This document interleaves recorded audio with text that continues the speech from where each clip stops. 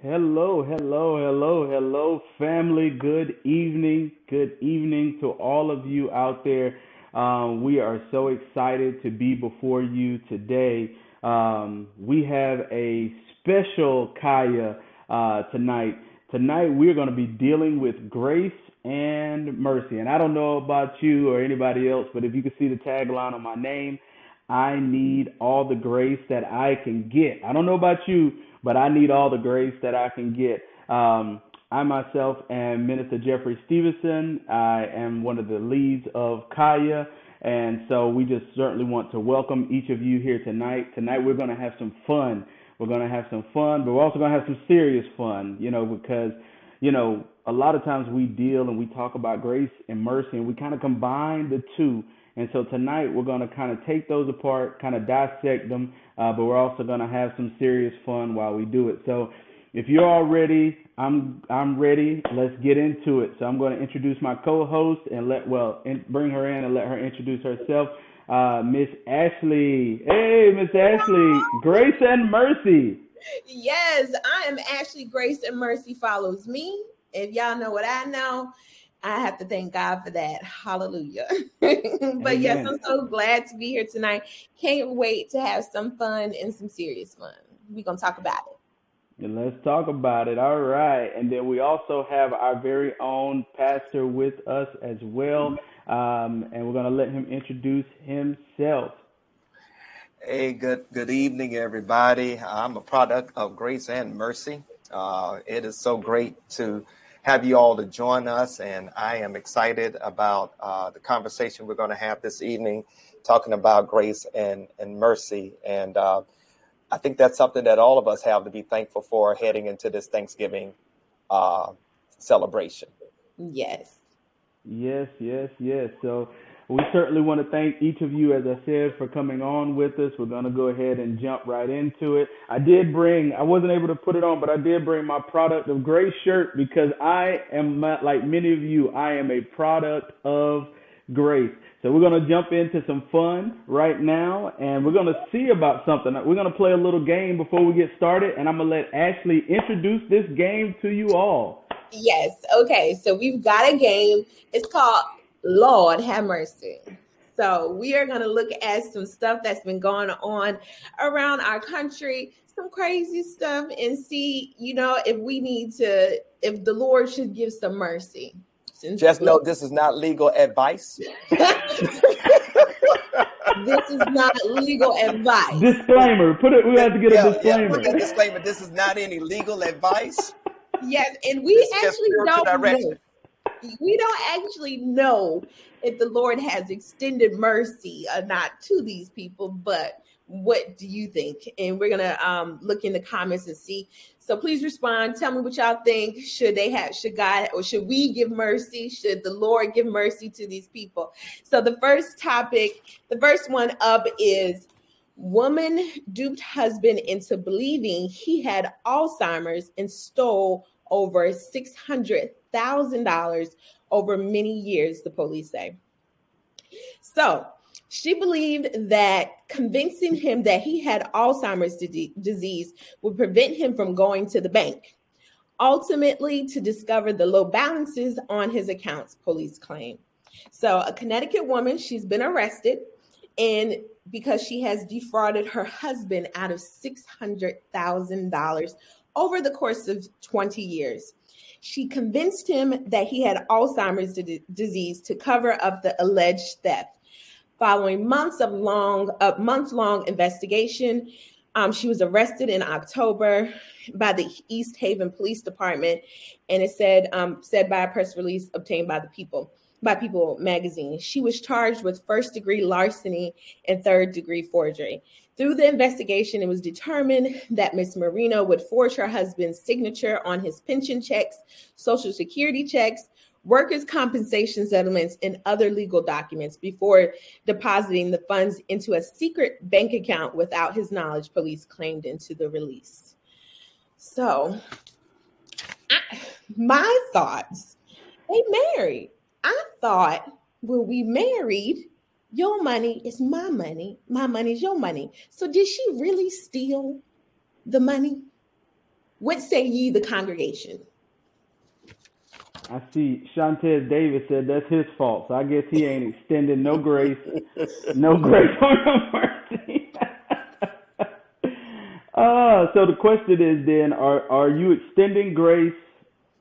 Right. Are you extending mercy? Okay, so for me, that's what we're going to have to find. See, this is where Dr. Scott, we should have had to teach him first so we could find out the two between the grace and the mercy, because I feel like I might give one, but I might not give the other. So I might give some mercy, but the grace, I don't know. It's going to depend upon how my bank account looks. So I guess it comes into play when she didn't tell him, like she deposited these counts into a secret account. So I guess that's where she went wrong. But I don't know. Y'all married. Let the church say, Lord, have mercy on this, I believe. I don't know. Should we, do we give her a life jacket of grace in the sea? Do we let her drown in the sea? I don't know. Thank God. Shantez says, thank God, grace doesn't have to come from us. You are right about that. Thank God. Right. The wife lied and was deceitful. That's where I took that at, Miss Karen. That's what I said. So, but at the end of this game, at the end of our teaching lesson, these are the things that we really want you all to be thinking about as we just present these out here. Because at the end of the teaching lesson, you're going to have to go back and revisit these questions for yourself about grace and mercy. Terry did say she didn't have permission and he had no knowledge. She deserved both, but she also needs to make it right. Lord, not have mercy, but Lord, have mercy. Somebody said thank God for Thanksgiving coming up. Thank God for her leading him to have an illness is worse than her stealing. That's what I said. Yeah.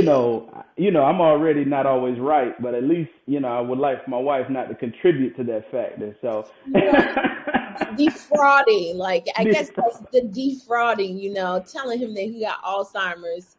That ain't right. That wasn't she gets grace, but he did fall for it. I told y'all we were going to have some fun tonight before we got into the serious side of it. All right. So we have our next one. Our next one is 6-year-old. 6-year-old racked up over $16,000 on his mom's credit card. Ooh.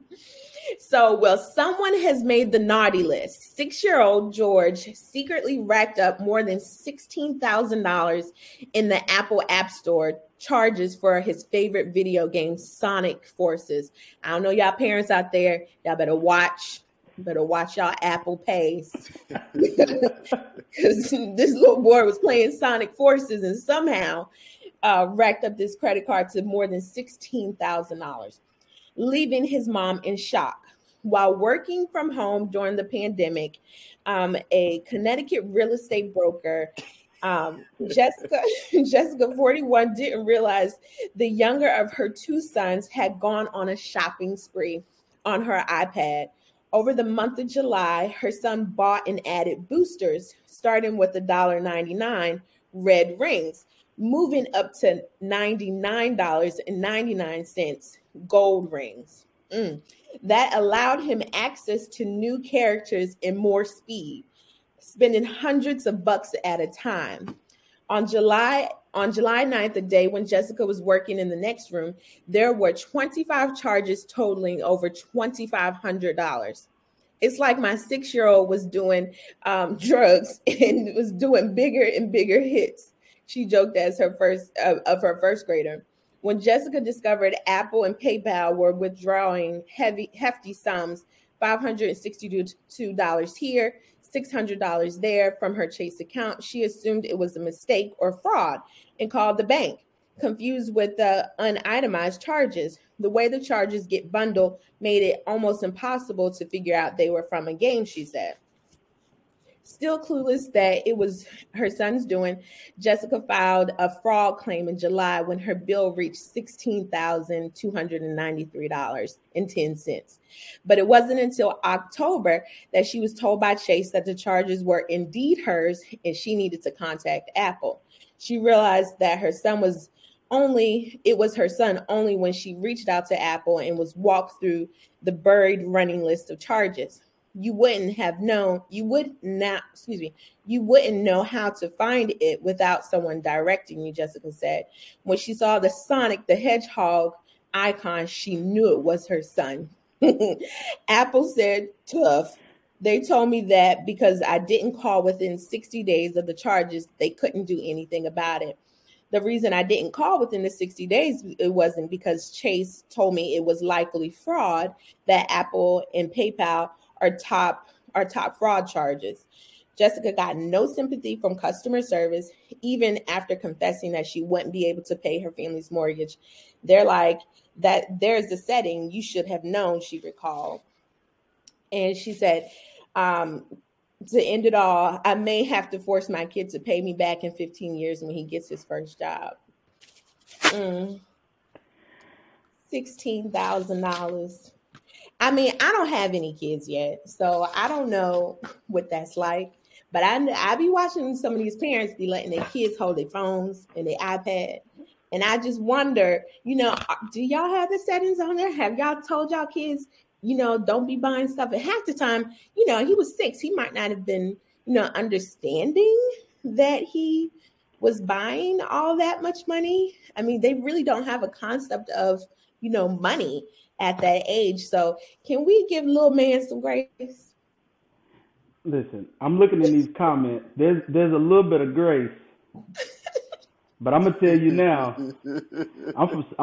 I might be from Myrtle Beach, but I'm from the countryside of Myrtle Beach. And just so y'all know, grace might have been given, but mercy would have been given with the door closed. Just so with the door closed. Listen, $16,000.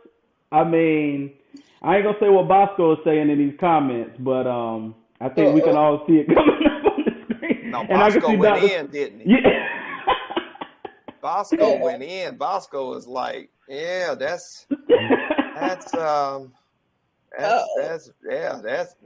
don't see Bosco's, but I see Shantez. He says, sounds like something my girls would do.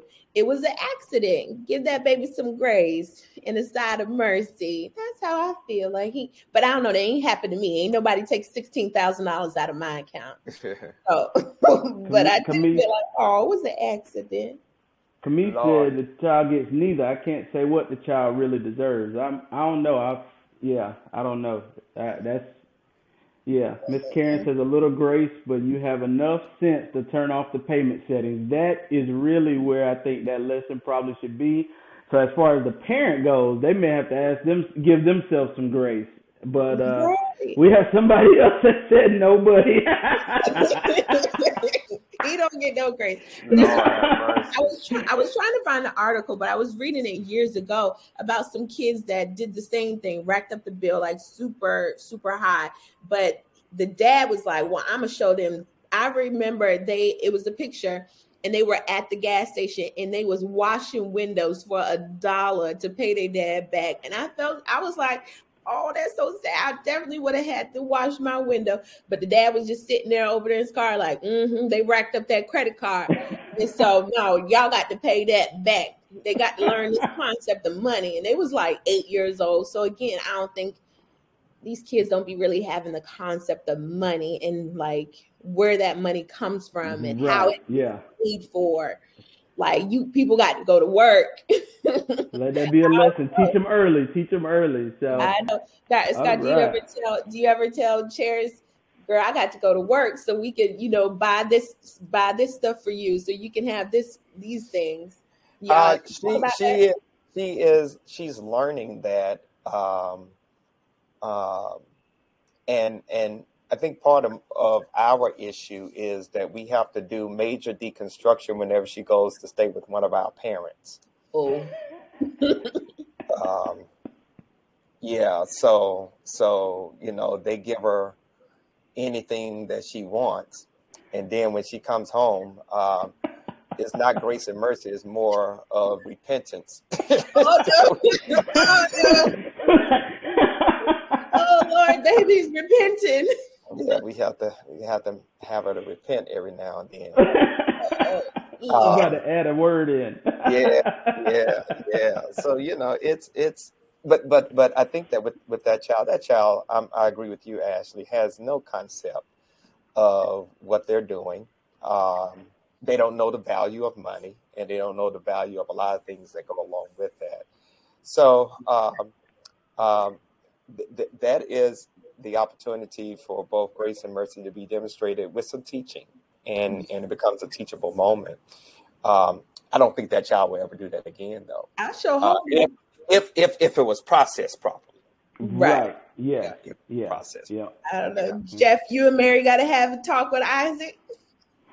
We have, and we learned it kind of from the hard way. Just we had the Amazon. He finally is able to talk to Alexa, where Alexa can understand him at 4 years old, and so he ordered a song, and I saw the song. So I'm like Shantiz. I put those locks on that real quick. Yeah, real quick. And it wasn't even a song he listened to. He just happened to, Alexa heard what it heard, and it ordered a song. So we put. Yeah, I'm not putting anything in my house that can respond to something just by me talking to it. No. I barely do use Siri on my phone. Yes, I understand. All right, the last one. This is, I don't know. We have posted it to our Instagram, and we had a lot of comments on it. So I wanted to know what y'all thoughts was. So this is Long Island man who hasn't paid his mortgage in over 20 years.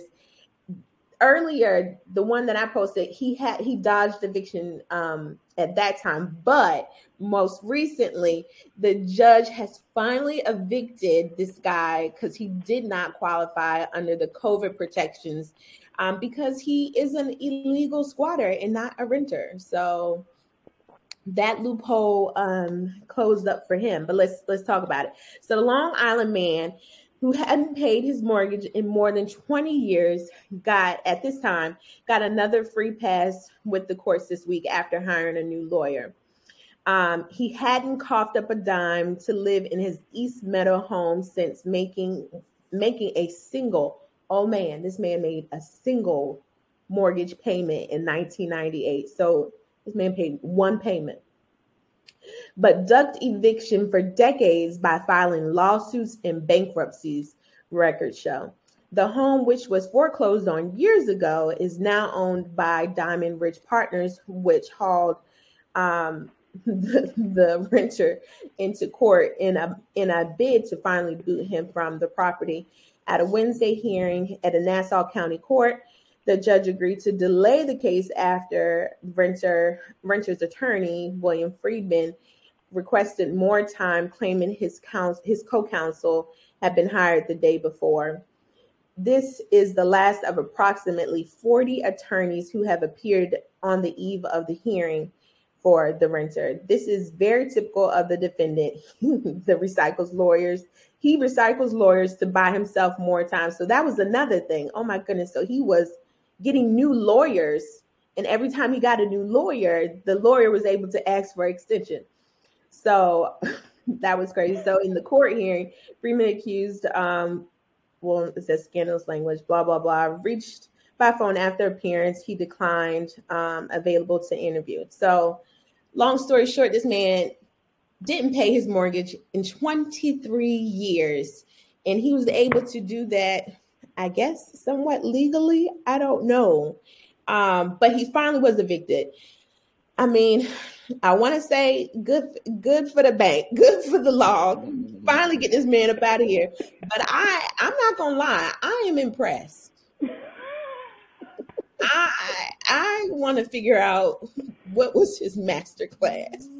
Because this man made one payment, y'all. He made a single payment on his mortgage. And back in 1998. That is crazy. I don't know how he did it. Should we give him, does he get grace? Does he get mercy? What say ye? All right. Well, I tell you what, we in our comments we have somebody that was a blessing. How could he afford an attorney but not the mortgage? And then somebody that's with you, Ashley. So, what did you give him? Would you give grace or what is? I'm saying if he did this legally, he gets mercy. He did. I mean, Somebody said they wonder if he paid his time.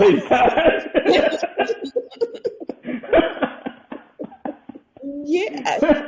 I don't think he been paying. That'd be interesting. Maybe he paid his tithes, and in the paying of the tithes, it helped him get through. Maybe that's what it was. That ain't how God. No, that is.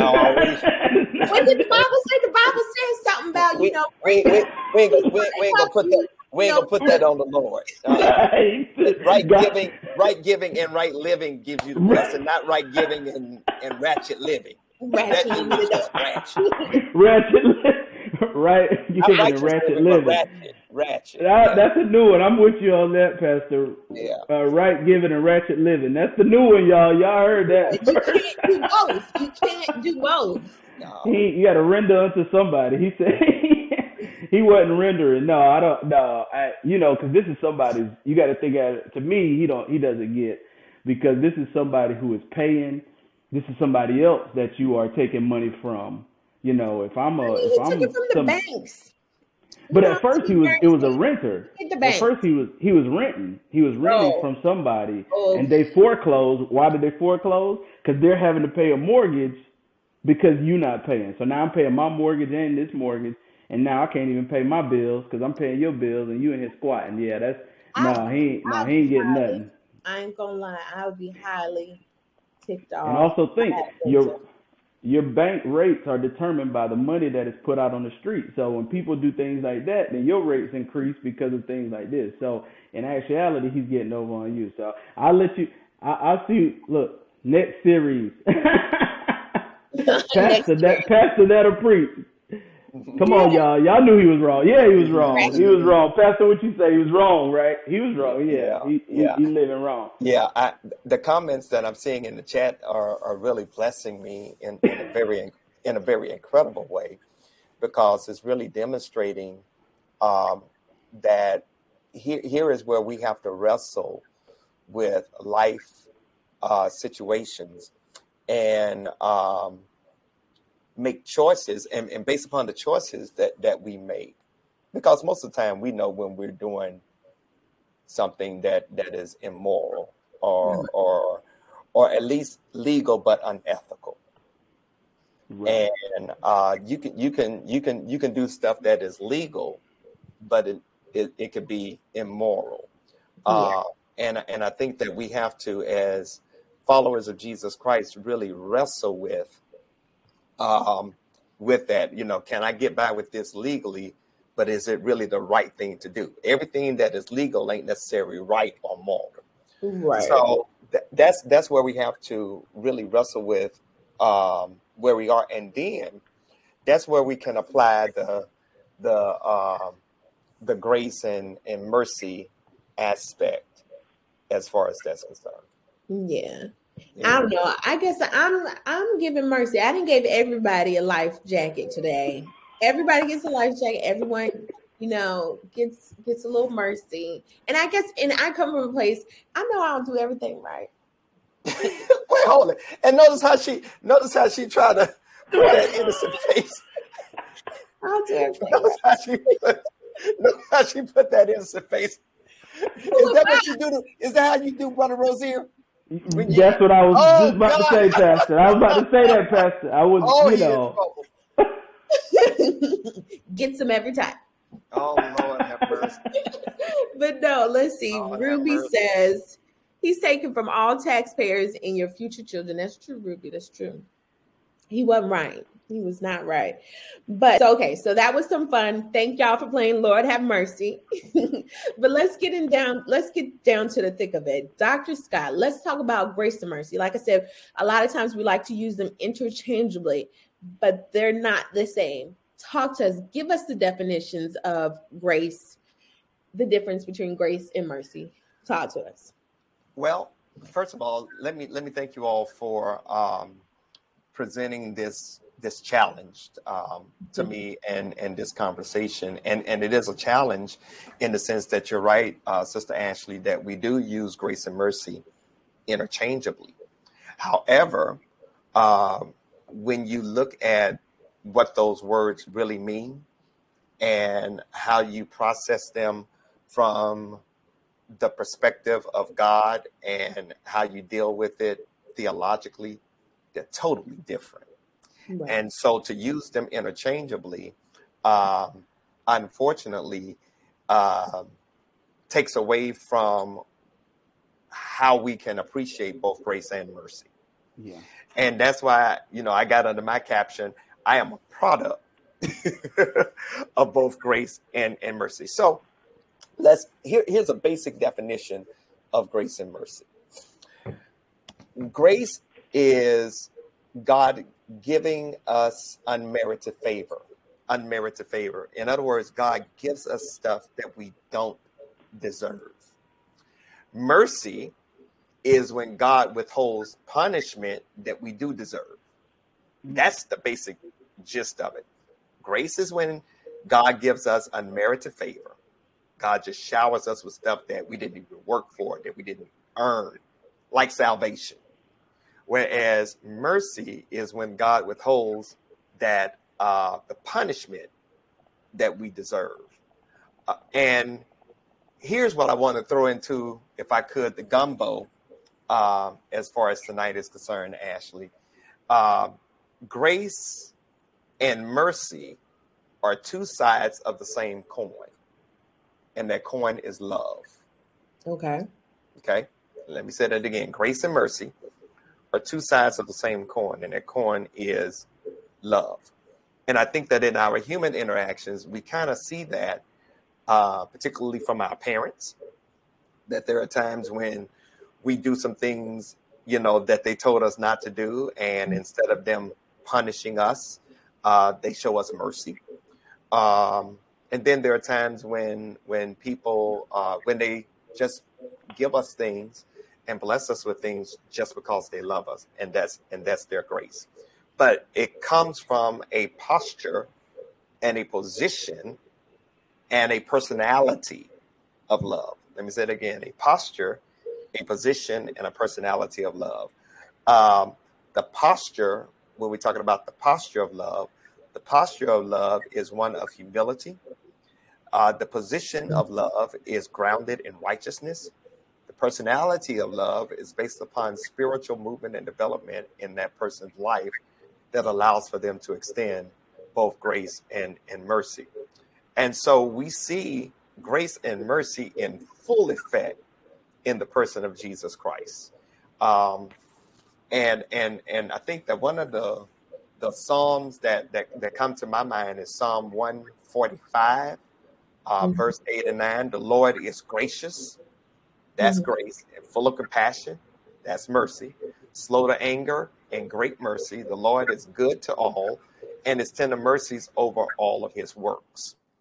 So even in the Old Testament, we see grace and mercy as being the two sides of God. And really, I would even say that grace and mercy are the two hands of God. And it's how God handles not only humanity, but how God handles God's creation. So yeah, that's kind of how I would phrase that. So mercy is pity, and grace is favor. And we like to say favor ain't fair, but when I think about it, neither is mercy. Yeah. Which you just explained, this grace and this mercy. The word blessed always comes to mind. Right now it's Thanksgiving. I got my little blessed little nameplates everywhere, all over the house. And some people, are uncomfortable with this word blessed or, favor, that kind of thing. And they talk about, it's like you said, it's one of those things where, sometimes it's something that we don't earn.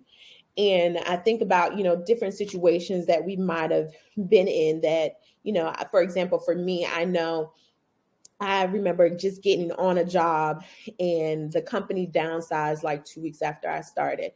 And so everybody had more experience than me. I had not been on this job. I was a new graduate. I had not been on this job for 2 weeks. And instead of them letting me go, they let other people go. So some people don't feel comfortable saying that, like, I was the blessed one, or I was the one that was shown favor compared to somebody else who lost their job. What do you think about that? How do we reconcile, favor for me, but unfavor for someone else? You don't, because you're not God. Okay. So, the Paul writes that all things work together for the good of those who love the Lord, who are the called according to his purpose. And there are times when we try to insert ourselves into movements of the divine that we don't quite understand.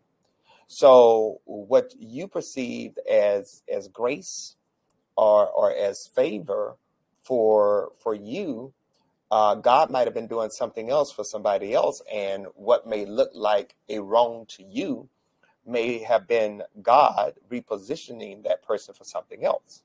So, I think that part of the problem when we look at and try to even appropriate grace and mercy, even in our relationships, a lot of times we would say, well, this person don't deserve mercy, or this person don't deserve grace. That is when we kind of act like a judge because we don't have all the facts. And I think that's where we have to be very cautious and careful in inserting those particular realities or those particular assignments to someone, because we don't know the whole story. And we don't, those person may have been let go because of maybe in the past work performance wasn't so great and things of that sort. So I think that we have to be relatively cautious when we look at other situations and we say, well, why not that person didn't get what they I think that person should have gotten something that they didn't get. So I think that's how I would respond to that. And in that particular vein, I think that it's important that you recognize the grace of God for you. It's the grace of God. It's the grace of God for you, and it might be God doing something else for someone else that demonstrates God's mercy. Yeah, no, that makes a lot of sense. Jeff, did you have anything to add to that? Well, no, I was going to read. Well, I saw we had a question in the chat for Pastor. It said, would blessed be the act of grace and mercy received? Would blessed? Well, the word blessed, particularly when we look at it from the New Testament perspective, really means happy. So even when you read the Beatitudes, where Jesus says, blessed is the man, so-and-so, blessed, so-and-so. When you translate that word in the original Greek, it means happy is the person. So here's where I want to, if I could, drop this theological anchor for us tonight. Happiness is dependent upon what's happening. Joy comes from God and is spiritual. So watch this. So oftentimes, going back to Sister Ashley's point, that when we talk about I'm blessed, we say I'm blessed based upon what's happening. Okay? Got a new house, I'm blessed. Got a new car, I'm blessed. I kept my job, I'm blessed. Those are happenings. And unfortunately, many of us base our relationship with the divine upon blessings. So as long as the Lord is blessing me, I'm good. But what happens when things don't go your way? Is God still your God? What happens if you don't get the blessings you think you deserve? And unfortunately, a lot of people, particularly in the culture, worship and serve God, not for who God is, but for what God does. And interestingly, since we're heading into Christmas, we treat God more like a cosmic bellhop or Santa Claus than the cosmic ruler and creator of the universe. Makes sense.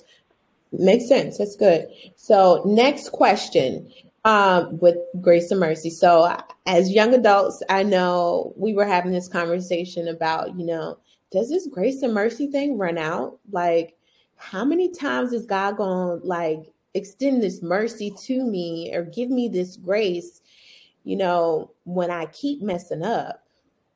Like I keep hanging with this wrong crowd, or I might have gotten too intoxicated that night. I probably messed around with that guy or that girl that I shouldn't have messed around. I know that I said that I'm saved. I know I want to do better, God, but I keep slipping up. Is it going to come to a point where God is just going to be like, hands off, deal with it yourself? Ooh, wow. That's ooh. Does it run out? Is what she asking, Pastor. Does it run out? Do we ever? So, wow. So I see Terry says unconditional, but Terry, that's not true. God's love is unconditional, but grace and mercy are. Let me say that again. God's love is unconditional, but grace and mercy is not. So let me, if I could lay it down this way. When you read the Old Testament writings, and Jeff, you being in seminary, you're probably very familiar with this, that there were times when God said, all right, Israel, you all keep turning your back on me. I'm withdrawing, watch this, my favor from you. And what wound up happening is that they got captured by the Philistines, they got captured by the Babylonians, they got captured by the Assyrians, they got captured by the Greeks, they got captured by the Romans. Okay? So what wound up happening is that God allowed for them to deal with the repercussions of them turning their back on him. The grace in the situation is that God did not obliterate them. Okay. Now, let me give this to you. Let me give this to you for free. Do you realize that every time, now we talk about grace and mercy running it out. Do you realize that every time we sin, that God has the divine right to kill us?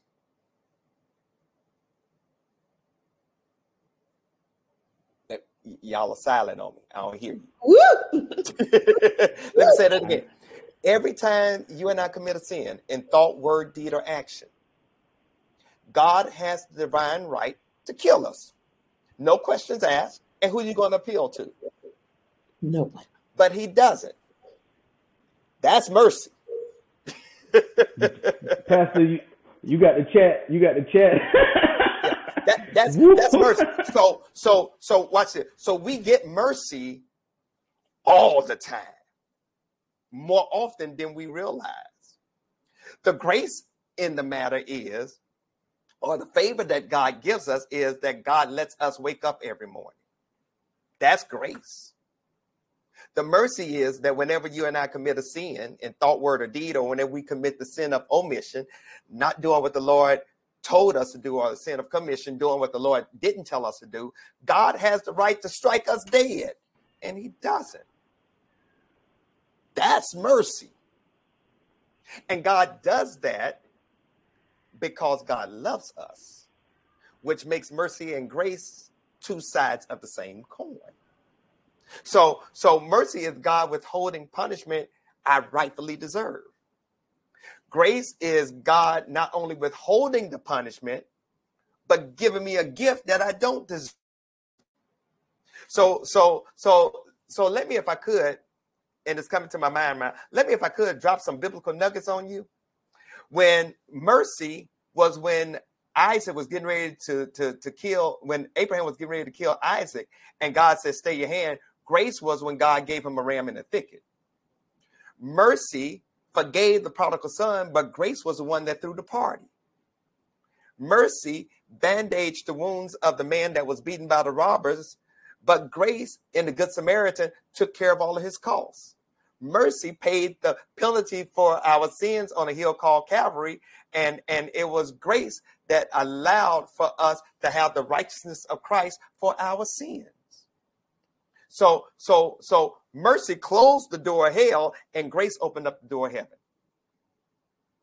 Got it. That makes sense. Yeah. That makes sense. Yeah. Yes. Look and those be the moments, and I think I had posted this on our Instagram, when those things start to come to life for you and how you start to look at, how God has been operating in our lives, knowing that humble piece that you were talking about, being able to be humble and realizing that I do not do this thing right every day, but guess what? He still wakes me up every morning. He still gives me the ability to get out of bed, go to work. I know people complain about going to work, but the ability to go to work, come home, have food on my table, have clothes on my back. God gives us all this grace and even the mercy when, I cussed out my boss because I was so upset with her, but she could have fired me, but that didn't happen. Thank you, God. Yeah. And if I could, Sister Ashley, even interject this. Mercy is when God constantly forgives, and grace is what allows for us to be reconciled back to God. Because you do realize that every time we commit a sin, we break fellowship with God. But because God wants to be in relationship with us, God constantly forgives us and allows for us to be reconciled. And that really takes place because of the person of Jesus Christ. Now, the question you asked was, does mercy and grace run out? Watch this. So there comes a time that when you read the Bible, and we've probably seen it in our own lives, where the mercy of God will say, okay, you were spared once, you were spared twice, you were spared 3 times, but you're going to take this L now. You're going to take this L. That's when mercy kind of stops for a moment. The grace, though, is that God does not totally throw us on the ash heap of hell. That God remains close enough to us. Now, let me, if I could, boy, all this stuff is hitting me, downloading to me like fire right now. There's a passage that is quoted. I want to say it's in Jeremiah 29:11. You've heard this saying, for I know the thoughts that I think towards you, says the Lord, thoughts of peace and not of evil, to give you a future and a hope. You've heard that before? You've heard people quote that before, right? Right. Now, folks love to quote this, but they quote it out of context. Because Jeremiah is really in the midst of saying, for I know the thoughts that I think toward you, says Lord, thoughts of peace and not of evil, to give you a future and a hope. Jeremiah is telling the children of Israel, listen, y'all might as well go ahead and hunker down, build houses, get married, plant you some gardens. You're going to be in Babylon for 70 years. Babylon was their punishment for turning their backs on God. The grace is found in verse 11, where God said, I ain't through with you yet. That's grace. God, y'all got me preaching. I ain't trying to get this worked up. The grace of God. Yeah, the grace of God. See, mercy was a miracle. God in Jeremiah 29, God has said, oh, listen, you're going to take this L. I'm tired of you all committing spiritual adultery. You turn your back on me and you only run to me when you need something. And then when I deliver you, you go right back, as my grandmother used to say, right back to worshiping false and idol gods. And so you're going to take this L. Babylon is going to be my chastiser for your sins. The grace is that I still want to be in relationship with you, and I still have great things for you, thoughts of peace and not of evil, to give you a future and a hope. And the reason that I'm allowing for you to be chastised, To be disciplined is because I want you to get it right. So here's the thing, Jeffrey and Ashley, that we have to even understand, and I know we ain't gonna like this, that God's discipline is a form of mercy. That's good. Yeah. Yeah. That's it. That God's discipline is a form of mercy. Now, when does mercy and grace run out? When you die. Because once you die, that's it. That's it. That's it. Okay. Makes sense. I want to shift the conversation just a little bit right before we get off of here, because I want to talk about how we extend as, believers of Christ. How do we want to extend, grace and mercy towards ourselves and to others? Cancel culture is at an all-time high, not just with the celebrities, but just the moment that somebody ticked us off, said something that we don't like, and we excommunicate ourselves from this person because they said or did something that I don't like. Is that something as believers that we should do? And then also this, this hustle mentality where we're constantly working, have all these side businesses, and then we start to feel this depression, this sadness about not being able to accomplish certain things. So how do we let the grace and mercy towards ourselves and other people? How do we work that out as believers in Christ? So if I could, Sister Ashley, let me take your second question first and kind of work that backwards. We live in what I would call a culture of entrepreneurship. Which is nothing wrong with that. And I think that there's nothing wrong for people to, find their passion, discover their purpose, and even profit from it. Interestingly, this kind of plays into my sermon that I'm going to be dealing with on Sunday, talking about overcoming presumption. And I think that part of the problem is that we in today's culture equate being with doing. So when God created us in God's image and likeness, and when we look at what God did in the Garden of Eden, particularly in Genesis chapter 2, God created us as human beings, not human doings. Unfortunately, we identify ourselves not by who we be, but by what we do. So when you engage in conversation with someone, the first thing they ask you after they find out what your name is, what do you do? Okay.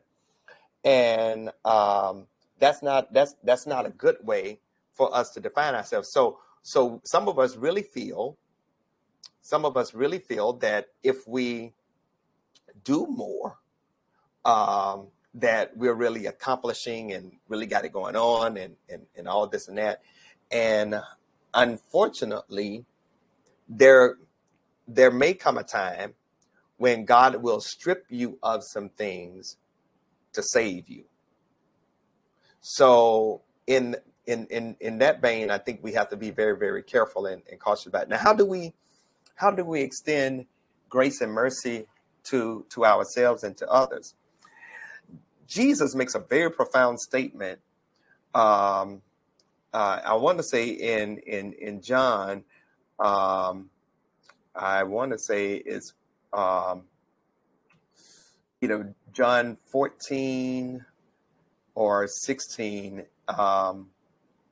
It may be John 14, where John says, where Jesus says, love the Lord your God with all your heart, soul, and mind, and love your neighbor as yourself.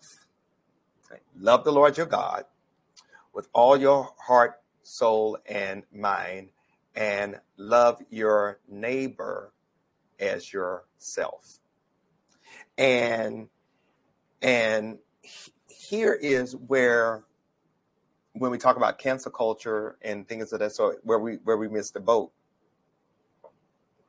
I cannot love my neighbor until I love myself, but I cannot really love myself until I love God and know who I am in God.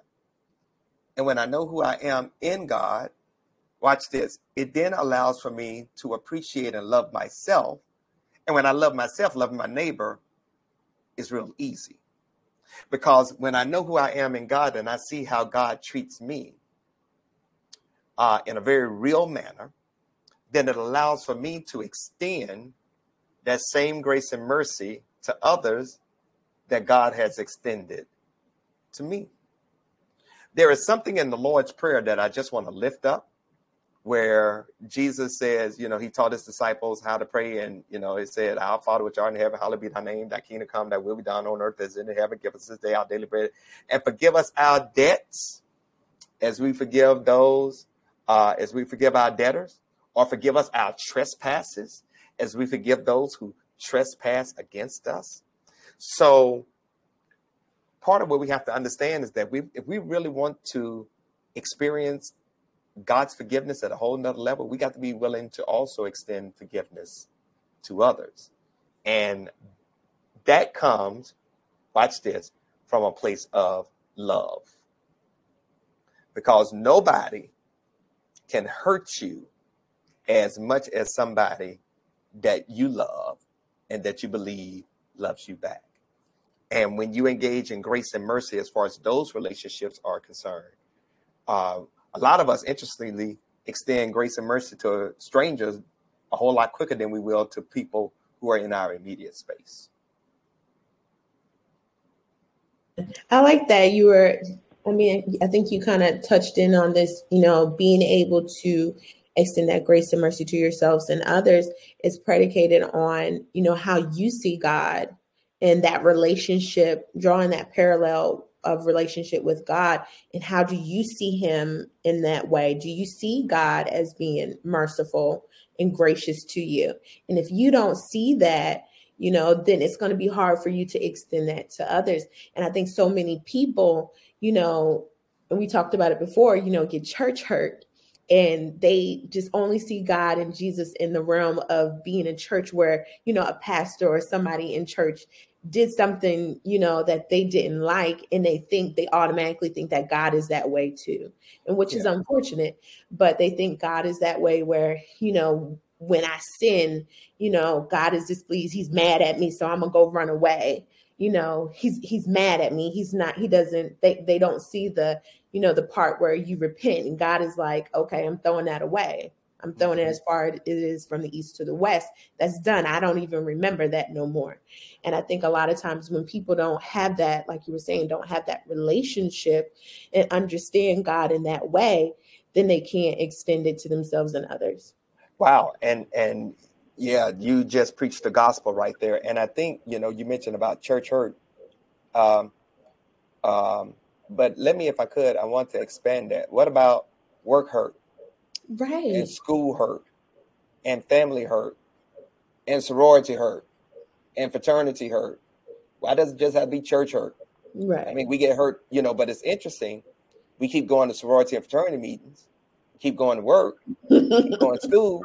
But when we talk about church hurt, we stop going to church. Right. So that in and of itself really shows a deficiency in spiritual maturity. Right. But the other thing is, and I think you really nailed it on the head, Ashley, is that when your view of God is small and you see God as only a disciplinary father rather than as a loving father, or you see God as someone that's ready to get you in a I got you now mode, now what? That's not God. Jesus Christ is really the best example of the movement of God and how God really wants to interact with humanity. And it's from a position, again, of love. And from that position of love, that two-sided coin being grace and mercy. Makes sense.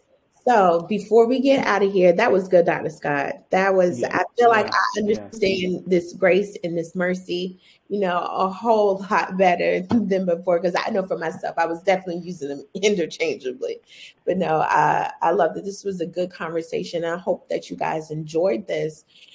We look forward to more conversations, but I did want to open it up for, any questions from anybody. Before we get out of here, does anybody else have any questions about the grace and mercy? Okay. How can we do a godly thing in a human form?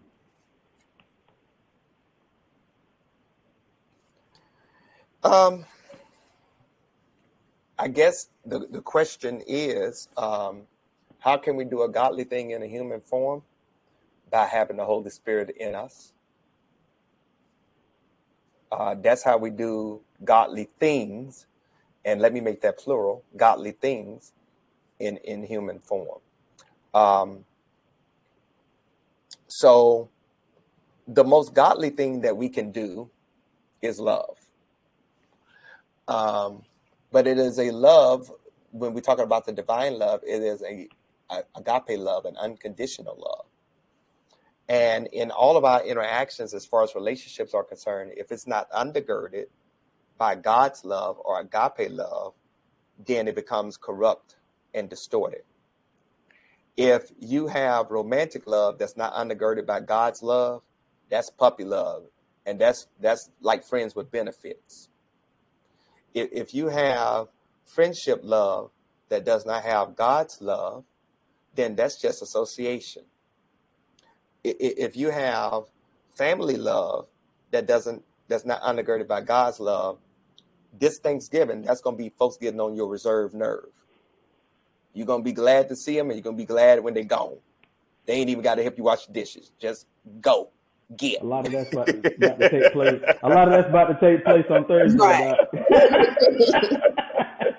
No, I like that. That's good. I mean, it being undergirded, all these different things being undergirded in God's love. I don't think I've ever seen it, thought about it that way. Getting married. So realizing this, this romantic love that I have with my husband and how it's strengthened because of, the love that I have for God and the love that he has for me. It helps me love my husband some more when he gets on my nerves. Yeah. I can get, because, emotionally and, some with humans, he's not going to get it right. I'm not going to get it right all the time, but he still loves me, even though I get on his nerves too. When he leaves his dirty dish in the sink and don't put it in the dishwasher. Call him out. That love that I know that, so sometimes I don't do the right thing and God still loves me anyway. It's the same kind of love I have to extend to my husband. And it's not conditioned. I don't just love him when he sends me flowers. I don't just love him when he tells me I'm pretty. I still have to show him that same love when he flushed the toilet or put the seat down. Yeah. Yeah. And 1 Peter 4:8 puts it this way. When Peter said, love will cover a multitude of sins. When we have love for one another, it covers a multitude of sins. And what he means by that, when he says it covers a multitude of sins, he's really talking about the fact that you don't get rid of folks and you don't cancel folks because they mess up over and over and over again. That you keep trying to give them a chance to get it right, but you may change some of the dynamics of the relationship in order for them to get it right. So love does not lend itself to consistent abuse or misuse, but love always leaves open for the opportunity of reconciliation and restoration when repentance has occurred. Yeah. No, that makes sense. That makes sense. I don't see any more questions, but they said make him steak dinners. That's love. Somebody trying to put in a food request. I know. I feel like he texted somebody and said, "Hey, drop this in the chat." Yes. Yeah. No, Yes. this has definitely been a great conversation. Yes. And as we begin to kind of wind down, Doc, I think one of the things that I've never forgotten is you've said something, and I know who I'll let you say where you got it, but we have bad theology because we have bad sociology because we have bad psychology, right? And I've heard you say that years ago when you first got to the church, and I've never forgotten that.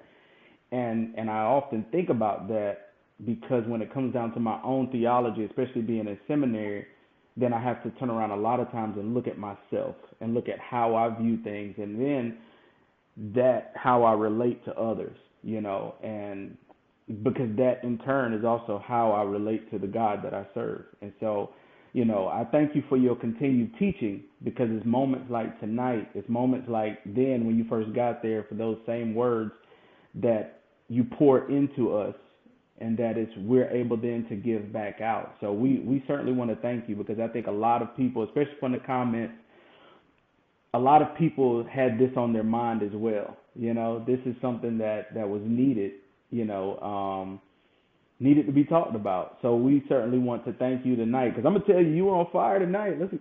Yeah. You started preaching. You got into the camera. I'm going to tell you now. I had to back that thing down, man. I had to back that thing down. Yes. Yeah. Thank y'all. Yes. Yeah. Thank y'all. Thank y'all for coming on here. Thank you. Daisy, thank you. Eddie, thank you. Ruby, thank you. Mary, thank you. Zandria, Bosco, everyone that was in attendance. We look forward to seeing y'all next month. We got some more stuff planned for y'all, some more candid conversations, some more games, all of that. So we look forward to seeing you guys again. Somebody gonna pray us out. Jeff, Dr. Scott, pray us out. Yes, yeah. I'm going to pray. Yeah, Jeff gonna pray. He said he don't preach. I know what I'm supposed to do.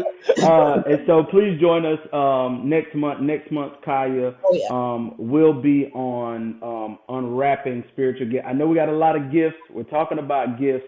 So next month, join us as we also deal with your gifts. Okay? All right. So let us go to God in prayer. God, we want to thank you for tonight. Thank you for this awesome conversation, God. We thank you for those who have made it to be able to watch us, those who will go back and watch us. God, we thank you for your grace and your mercy, two sides of the same coin. Yes. So, God, we just want to thank you. And we thank you, God, for this man of God who is able to teach us exactly the differences, but also how you pour your grace and your mercy that covers us. And so for that, God, we just want to say thank you. As we leave this virtual space, God, we ask that you would continue to bless everyone and that everyone would just have a happy and safe Thanksgiving. We love you. We praise your name. Amen. Amen. Amen. Thank you all for letting me share, and you all have a great Thanksgiving. Love you all. Y'all be safe, okay? All right. Happy Thanksgiving. Love you, Pastor. Love you, everyone. All right. Bye-bye.